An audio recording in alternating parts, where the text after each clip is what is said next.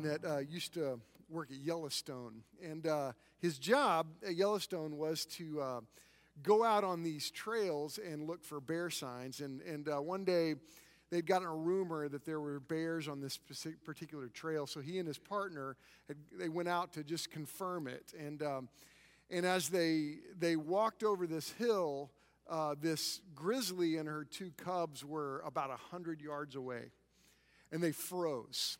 Unfortunately, there was a pretty good breeze at their back. And as soon as they crested that hill, it's like that bear just goes and looks right at them. And,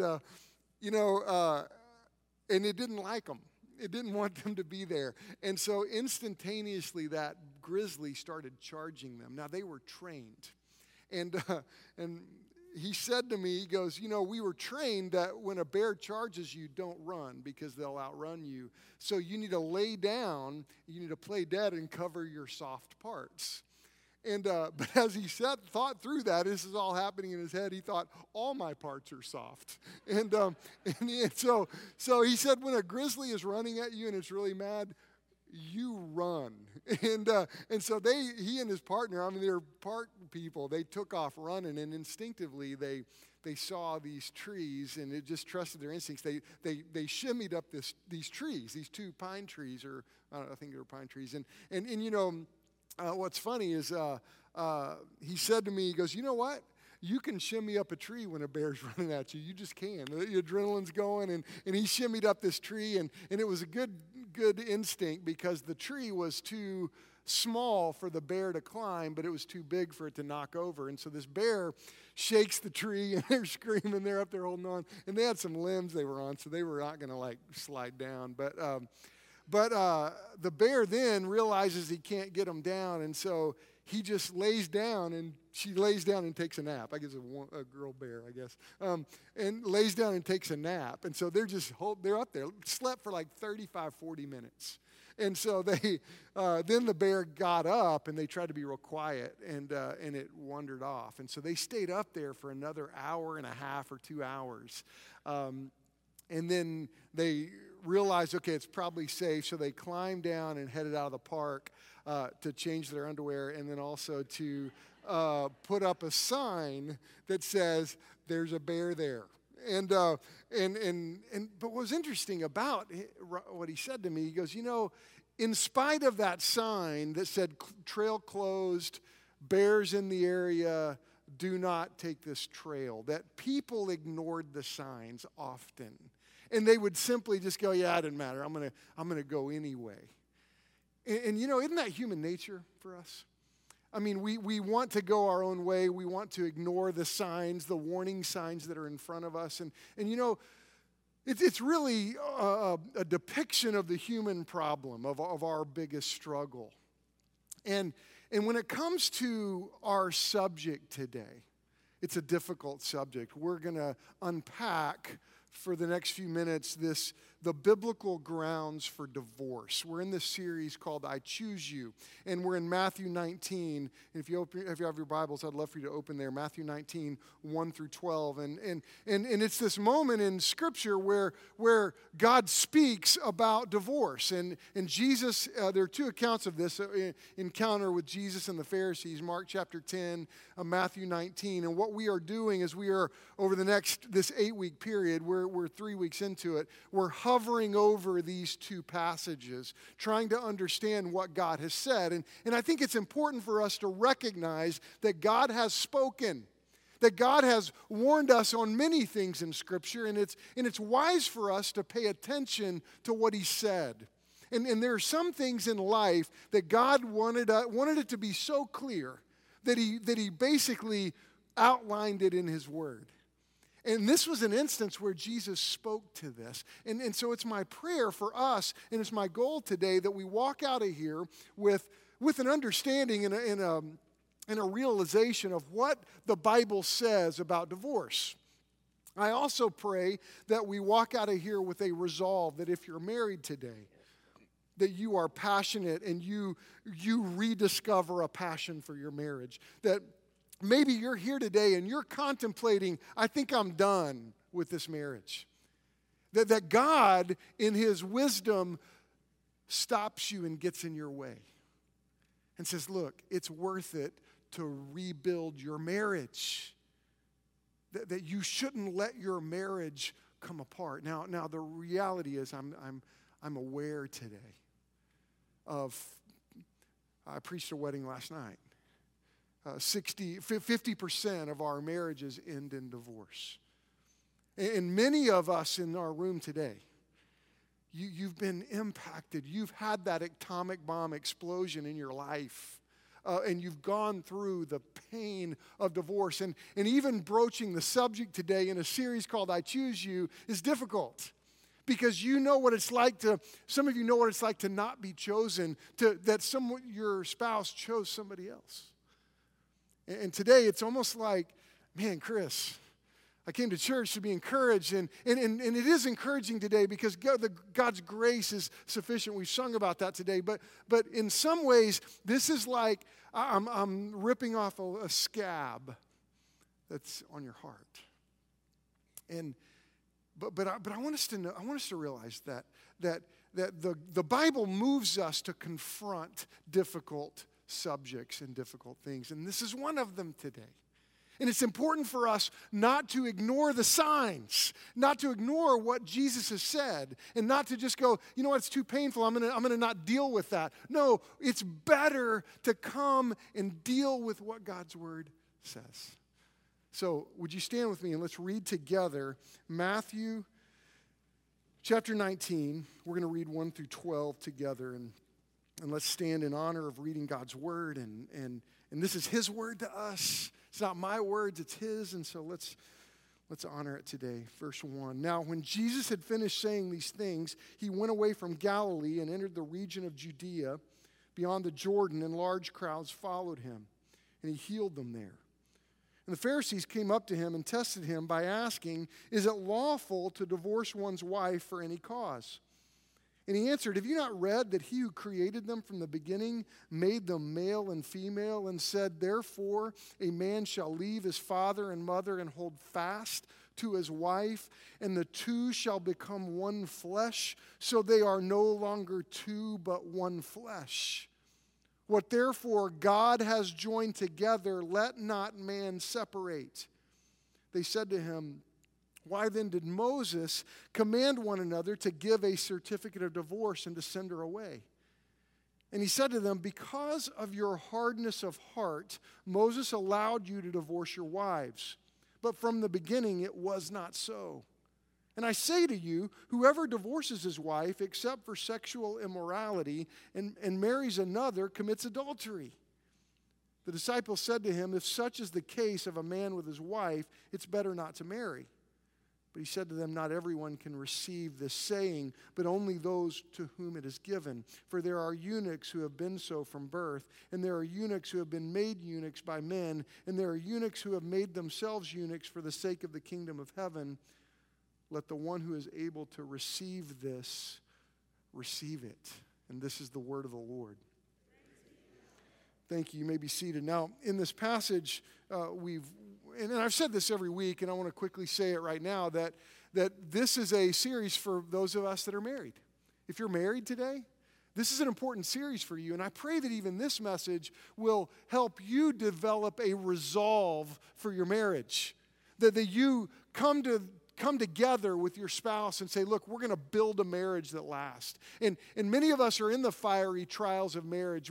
We're in the normalcy of marriage, of life, and we've recognized that, look, we're through that honeymoon stage. We're through that stage where it's all great, and we're in the real life stage, building a life that is a marriage that's based on choice. And I want you to know the power of choice.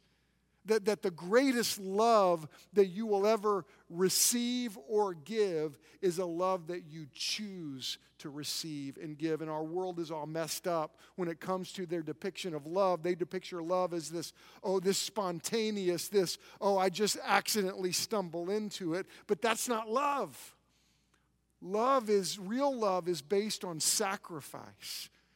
And I'm learning this as I've been married to this lady right here for the last 23 years, that when I hold her hand, I don't get that funny feeling in my stomach anymore.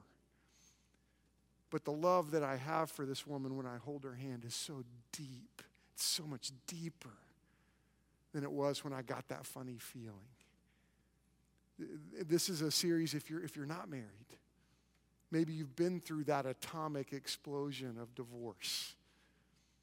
And this is a series for you because it's important that you understand and process even your own experience. You've got to prepare if you enter into a marriage relationship again. You've got to recognize what God says about marriage and divorce. If you're a teenager today, it's my prayer that you grow up with a biblical vision of what God has said about marriage, because when you choose whom you choose to marry is so significant, so important.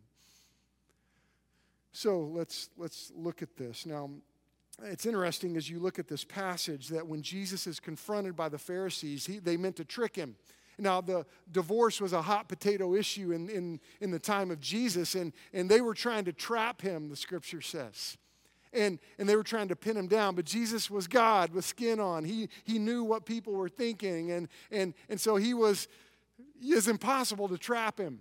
And what he did here was masterful, because as he is confronted about divorce, what does he do? He talks about marriage. Now, point number one today, and it's this, and God intends for every marriage to stay together. And that's God's intention. God's plan for your marriage and for my marriage is to stay together. And these Pharisees, they were going back to Deuteronomy 24:1, and because Moses allowed divorce, he permitted divorce, and they came to Jesus and said, look, Moses commanded divorce. Now, what Jesus does when he's encountering this question is he says, no, wait a minute. I want to talk to you about God's plan from the beginning. And he goes back to the beginning. No, you're missing it, fellas. You're looking for the easy way out. And what's interesting is all the way back to Moses and definitely before, people were wanting the easy way out of marriage. And I'll tell you, it's important that we don't take the easy way out.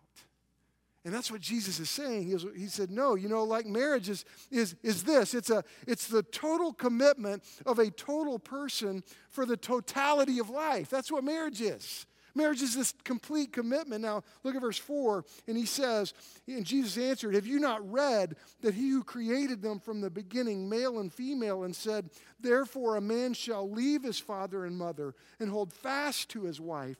The two will become one flesh, so they are no longer two, but one flesh.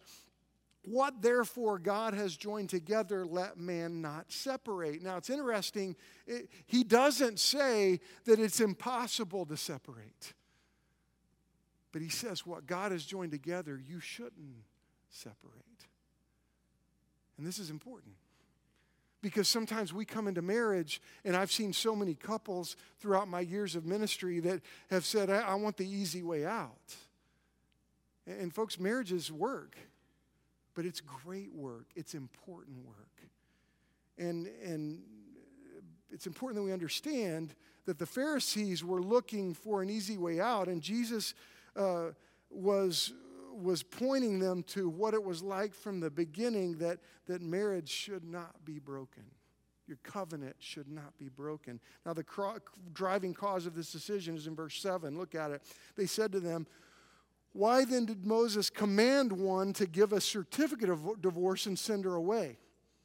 And see, this was important. Moses did say back in the time of Deuteronomy 24:1, these men would divorce their wives, and the wives were in trouble. They were destitute. And Moses said, look, this is a problem. You men are leaving these women, and they are in trouble because no one is caring for them. And he said, okay, so you need to provide a certificate. Moses put some guidelines not to give the men a reason to go, see, it's legal now, but to protect the ladies that were in trouble. And it was a smart thing for Moses to do. But verse 8, Jesus said to them, it's because of the hardness of your heart Moses allowed you to divorce your wives, but from the beginning it was not so. So you got to see, the Pharisees are saying, look, Moses commanded divorce. And he said, no, he didn't. He didn't command divorce. He allowed it because your hearts were hard. Now, this is big. If you're thinking about leaving your marriage, you need to look at your heart. Is your heart hard? Is that why you're leaving?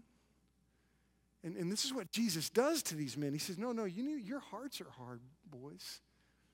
That's why he permitted divorce. And I want us to see this. I want you to write this down, that permission to divorce is not a command for divorce. And that's something Moses was wanting, or Jesus was wanting him to say. Just because there's permission for divorce, he's not commanding you to divorce. And I want you to know, I've seen this. I've seen God take some of the most difficult situations of couples and real hurt, real mistakes, real pain, and I've watched God restore marriages. I've watched them come together. They genuinely sought forgiveness. They made significant changes. They did the work of rebuilding their marriage, and you know what happened? They developed a strong marriage, even in the midst of error. And I want you to know something. Never does God command divorce. He permits it. And we've got to understand that. Now, I've had a lot of couples that have said to me, you know what, I just want to start over. I think it's going to be better if I just end my marriage and start over. And can I tell you that the rebuilding of your marriage is a better path? So if I can challenge you and encourage you and stand in front of you, if you're here today and you're thinking about bailing on your marriage, a better path is to come together and repent and to forgive and to make changes. Now, it's got to take both of you. And you know what's tough is that I know many who that's what you were wanting, but your spouse just wouldn't do it. And Jesus knew that. So what does he say? There are 3 biblical grounds for divorce that I want to give us today. And number 1, that Jesus lays out here, it's sexual unfaithfulness. And it's listed there in your notes. Sexual unfaithfulness is a ground for divorce. Look at verse 7. And I say to you, whoever divorces his wife except for sexual immorality and marries another commits adultery.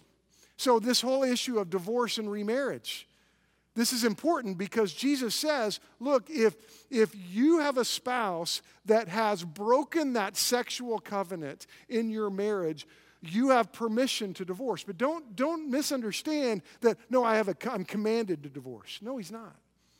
He's not commanding you to divorce if sexual failures have taken place in your life. And I just want you to know there's help around you if that's happened. That there is the possibility of a rebuilding of your marriage even if sexual unfaithfulness has taken place. And so that's where the church comes in. That's where you have brothers and sisters that are helping one another. And I've seen it. I've seen it take place. And I want you to know there is restoration even after that. But understand, if you are a spouse that breaks the covenant of your marriage and has sex with another person, your spouse that has been offended has permission to divorce you and marry another. Now, from a scriptural standpoint, if you are the offender, if you are the one that said, I'm going to go have an affair and I'm going to leave my spouse, from a biblical perspective, you do not have permission to remarry. You're like, man, you're mean. No, that's what the Bible says. Now, why sex? I mean, our culture, we've distorted the view of sex.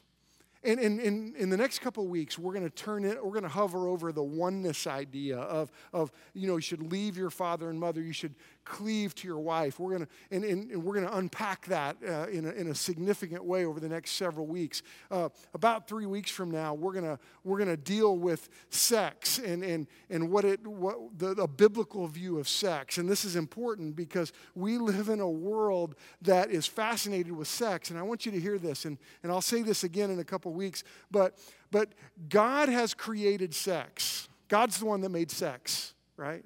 It wasn't invented by King Henry VIII in like a long time ago. Yeah, God made sex. God made it good. He created a whole book of the Bible that Hebrew boys weren't allowed to read, the book of Song of Solomon. They weren't allowed to read until they were adults. I mean, it's R-rated. It is very sexual and sensual. And God made sex, and the world has twisted it. The world has fascinated by it, and they've distorted it. And in the church, we are silent about it. And sometimes in our families, we don't talk about sex. And the reality is we should overcome that, because our children need to learn about sex from us, who we are pouring values into them. And I don't want my kids to learn about sex from their 8th grade buddy at school who learned from his 10th grade brother.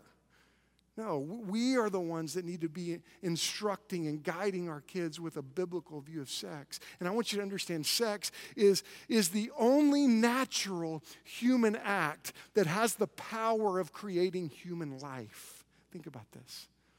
So God has put sex under the most sacred relationship known to mankind, which is marriage. And this is why God says the sexual relationship with your spouse is a very important act, and it should never be violated. This is why as teenagers we want to challenge you to save yourself for marriage, to wait to have sex until you're married, to save that for your wedding commitment. Because an act so powerful should be reserved for sacrifice, someone that is going to love you and sacrifice for you. And Jesus says, look, his words are crystal clear. If sexual unfaithfulness takes place and it happens to you, you're the offended, you have the freedom to remarry. And I want you to know, if you're the offender in your relationship, it's my prayer that you repent of this, that you humble yourself, that you seek genuine forgiveness from your spouse, that you put boundaries in your life. And years ago, Robin and I memorized Psalm 16, 5 and 6. I would encourage you to memorize this passage. It says, Lord, you have assigned my portion and my cup. You've made my lot secure. The boundary lines have fallen for me in pleasant places. Surely I have a delightful inheritance. And I want you to understand, we need to have boundaries in our lives. And when it comes to the sexual temptations that are out there, you and I must live with boundaries, and boundaries are good for us. I want to tell you just some boundaries we have. And they've been wise for us. And I've pushed this on our staff. And I'll tell you, if you're a business person or if you're whatever you do, I think these are smart. And I think you ought to consider these. But one of the boundaries that I have, just practically, is that Robin and I have decided that I'm not going to ever go to lunch with another woman by myself other than a family member. I mean, I'll go with my sister or my mom. You know, but that's a boundary. You will never see me at a restaurant around town or anywhere else with another woman by myself, ever. Now, does that mean I'm going to be like at the restaurant and be like, oh man, let's make out? No, but it's a boundary. It's an emotional boundary. You'll never see me in a car riding with another woman by myself other than my sister or my mom or my daughters. Ever. You'll never see it. It's a boundary we have. Robin's the same way. We've embraced this. As a pastor, I will never counsel a woman by myself more than 4 times, ever. If a woman's having some struggles, I want to shepherd, I want to lead, and I'm sympathetic, but it would be important for me to hand that off after 4 times. It just won't happen. And it's not because I don't care for people and all that, but it's just a boundary. I have an emotional boundary. I've chosen in my life, and Robin has chosen in her life, I will always keep other women at a distance. It's just how it is. Because she's the one I open up to, she's the one I connect with, and she's chosen the same thing. You know, when I was growing up, I had a high school Sunday school teacher, and they were awesome. They were an awesome couple. And phenomenal teachers for seniors in high school. They were inspiring. They were fun. And right after I graduated, the wife started playing tennis. And one of the things that's popular in tennis circles, I play in a tennis league, and they do mixed doubles all the time. And she started playing mixed doubles with a guy. Within a year, she had an affair. And their marriage had dissolved. I just want you to understand that boundaries are critical. And I would encourage you to put those boundaries in your life because sexual unfaithfulness is devastating. And Jesus says it is permissible to break what God has joined together if you break that covenant. And you know, I'll be honest with you, I told this young man last night that I married him. I married them. He was a Marine. And I said to him, hey, you know what it's like to have a commanding officer give you an order, right? He's like, oh, yeah, I know. Because I think, if I'm not mistaken, I wasn't in the Marines, but if the commanding officer tells you to do something, I'm pretty sure they expect you to do it. And I said, your commanding officer, not just the commanding officer, the King of all kings, is listening to the vows you're about to make. And he expects you to keep them. A lot to say. There's another permissible reason for divorce, and it's in your notes there, desertion. It's a second biblical ground for divorce, and it's written by Paul in 1 Corinthians 7. Now, the context of 1 Corinthians 7, we have to go there because Jesus didn't address it in Matthew 19, but we have to recognize the Bible speaks to desertion. In Corinthians, turn over there if you have your Bibles, turn to 1 Corinthians 7. Now, what the context of this passage, Paul is writing to the church at Corinth. A lot of people are coming to Christ. A lot of people are believing in Jesus and they're following him. And what's happening is you're seeing a lot of spouses, one's coming to faith in Christ, the other's not.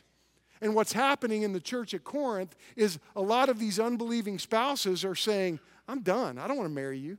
I don't want to stay married to you. I didn't sign up for this. And they're abandoning their wives. They're abandoning their husbands. That's what's going on in 1 Corinthians 7. Look what the text says, verse 10. To the married I give this charge, not I, but the Lord. The wife should not separate from her husband. But if she does, she should remain unmarried or else be reconciled to her husband. And the husband should not divorce his wife. And so he's saying, look, divorce is not something you should do flippantly. He says, to the rest I say, I, not the Lord, that if a brother has a wife who is an unbeliever and she consents to live with him, he should not divorce her. So he's saying, look, even if your spouse is mad at you that you came to Christ, you should stay there. You should stay together. And that's what he says. Verse 13, if any woman has a husband who is an unbeliever and he consents to live with her, she should not divorce him. Verse 14, for the unbelieving husband is made holy because of his wife, and the unbelieving wife is made holy because of her husband. There's a lot to unpack there. We don't have time in this moment. Otherwise, your children will be unclean as it is they are holy. Verse 15, but if the unbelieving partner separates, let it be so. In such cases, the brother or sister is not enslaved. God has called you to peace. So you see right here, Paul's saying, look, if your spouse will stay with you, you should stay. Because you may lead that spouse to Christ. You may impact their life spiritually. And I've seen that. I've seen that this week in our church. And you know what? You should stay. But if your spouse leaves you and walks away from you, abandons you, the Bible says you have freedom. You are not enslaved anymore. That you have permission, that divorce is permissible, and you have the freedom to remarry. The scripture lays that out. Now, there's a lot to unpack there, but I want to move to the last one. And if you have questions about this, if you want to unpack any of this further, shoot me an email. We'll do this. We have a marriage class starting this week. You know, if you have questions, I want you to email me. And I'm very accessible. But there's a third one. And I want you to know about this third one. I don't have a verse that is as specific as the first two. But it's abuse. And you know what? I have been a part of families who have been in the throes of abuse. I have been a part of families whose husbands have taken their fist and physically abused their wives. Now, the Bible doesn't clearly say if you hit your wife or if you emotionally abuse your wife, or I've seen that with wives to husbands. We don't have a verse that says you have the freedom to leave. But here's why I think that's a valid reason. Because abuse, if you're going to attack and abuse your wives, whether it's physically or emotionally, or your spouse, let me say it's spouse, physically or emotionally, you are breaking the Ephesians 5 vision, covenant of marriage. What does Ephesians 5 say? 5:22, wives, submit to your own husbands as to the Lord. If you are abusing emotionally or physically, wives, you are not submitting to that leadership. Husbands, if you are abusing physically or emotionally, you are rejecting Ephesians 5:25. Husbands, love your wife as Christ loved the church and gave himself up for her. And you know what? I know that there are some cases of wives abusing husbands. I know that. But I want to talk to men for a second. Men, let me tell you something. If there's ever been a time in your life that you have physically harmed your wife, then shame on you. That is an act of cowardice.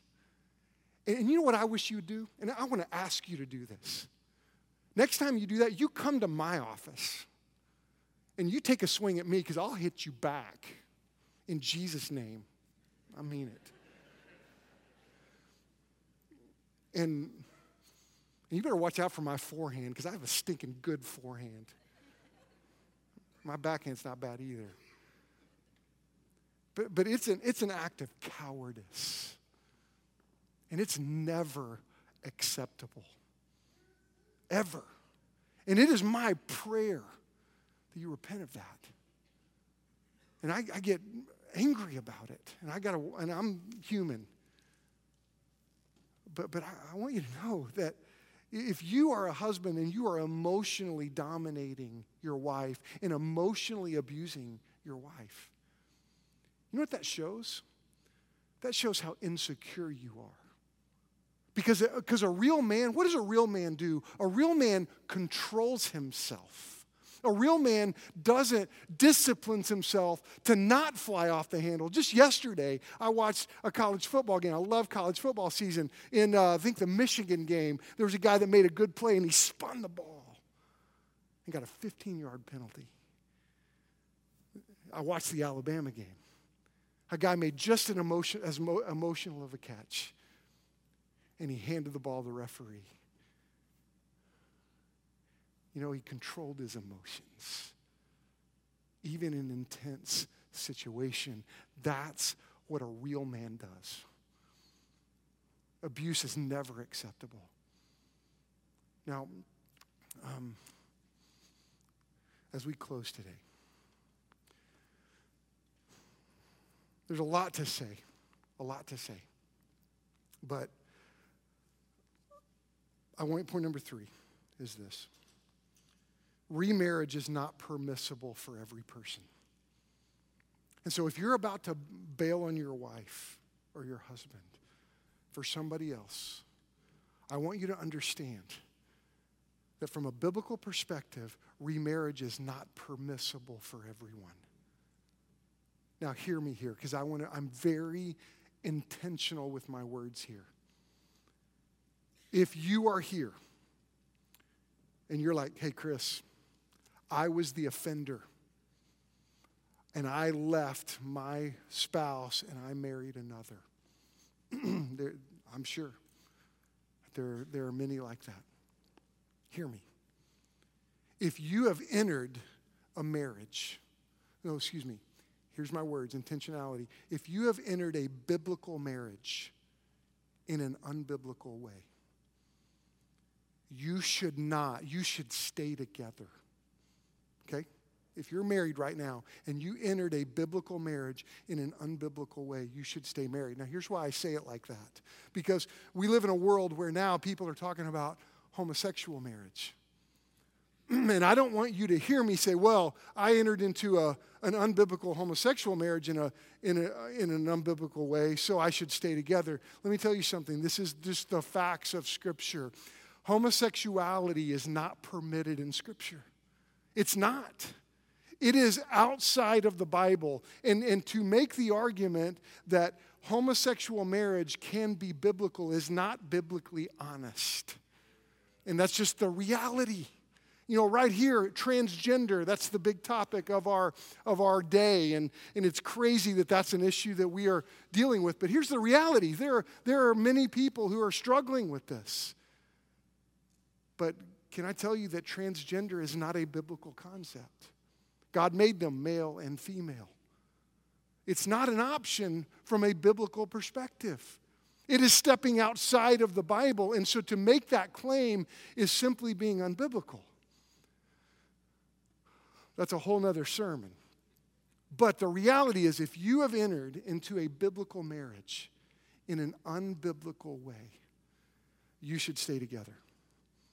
Second thing you should do, you should plead, you should genuinely seek God's forgiveness. Several months ago, we unpacked Psalm 51. That was when David made this incredible error, this huge mistake in his life. And what did he do? He repented, and he set the example for repentance. And that's the reality. And I would challenge you, if you've done that, you go to the Lord and say, God, I repent of this.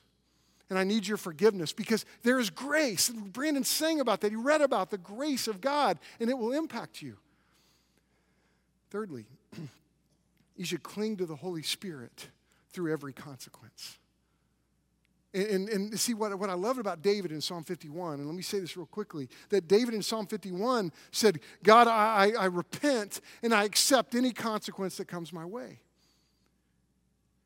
And I want to challenge you that if that's where you are, you've got to go to the Holy Spirit and say, Lord, help me through every consequence. If you are the offender, if you are the offended, if you've had a spouse that has walked away from you, God will restore you. I've seen it. There was a lady in my church in Oklahoma City, and her husband left her. It was devastating for all of us, and we wept and we cried. And she started praying for a Boaz, and several years later, I stood and preached her wedding to a genuine Boaz. And it was incredible. God can restore you. Now, in a couple weeks, I'm going to a wedding of a young man that I invested in. When he was in the 7th grade, his dad, who impacted my life, went to he and his older son and said, I'm leaving your mom. And he left. And I walked this young man through that entire experience, and he's getting married in a couple of weeks. I saw him on Monday. And a group of men, and I didn't get to go because it was in Oklahoma City and I couldn't make it. They had a shower for him, a tool shower. His dad was there. And this is a man that was a spiritual influencer.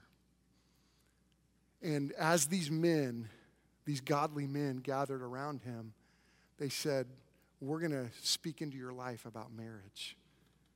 And these godly men started talking, giving him advice as he's about to walk down the aisle. And his father remained silent the entire time. Because he knew my words are empty in the life of my son. And that sunk into me. If I left my wife, if I broke my marriage covenant, one of the things that we have done well, pretty well, we're still trying to do this well, is teach our children what God's word says. And if they recognize their father breaking the word of God, what it would do is it would silence the spiritual influence that I have in the life of my children. It would hinder it. And so I want you to know there are consequences to bailing on your marriage. And it is my prayer that you avoid that. The thought of not being able to share advice or wisdom with my son as he prepares to walk down the aisle would be devastating. Andy Stanley said something recently in a sermon. He was talking to a bunch of younger men. And he said to these younger men, I want you to know something. When you become an older man, the thing that you will value the most is the respect of your children.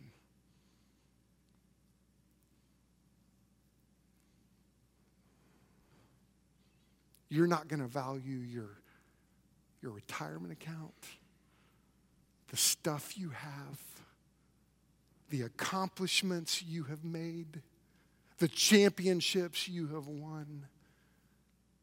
What you will long for the most as an older man is that your children look at you and say, you are a man worth following. So can I just stand in front of you and say, let's be a church that holds one another accountable, that says, let's not silence our influence. This is a tough message, but I will never apologize for teaching God's word. And right here, and there's a lot to unpack, that Jesus says if you're going to receive it, you should receive it. There's grace in your marriage. There's help in your marriage. This Wednesday, we start a class this Wednesday, 6 o'clock. 6 o'clock. I'm just a pastor. I don't know when things start. Come. If you're struggling through that divorce, call me. Email me. We'll figure something out. Let's not ignore the signs that Jesus has given us, that the God of all creation has given us.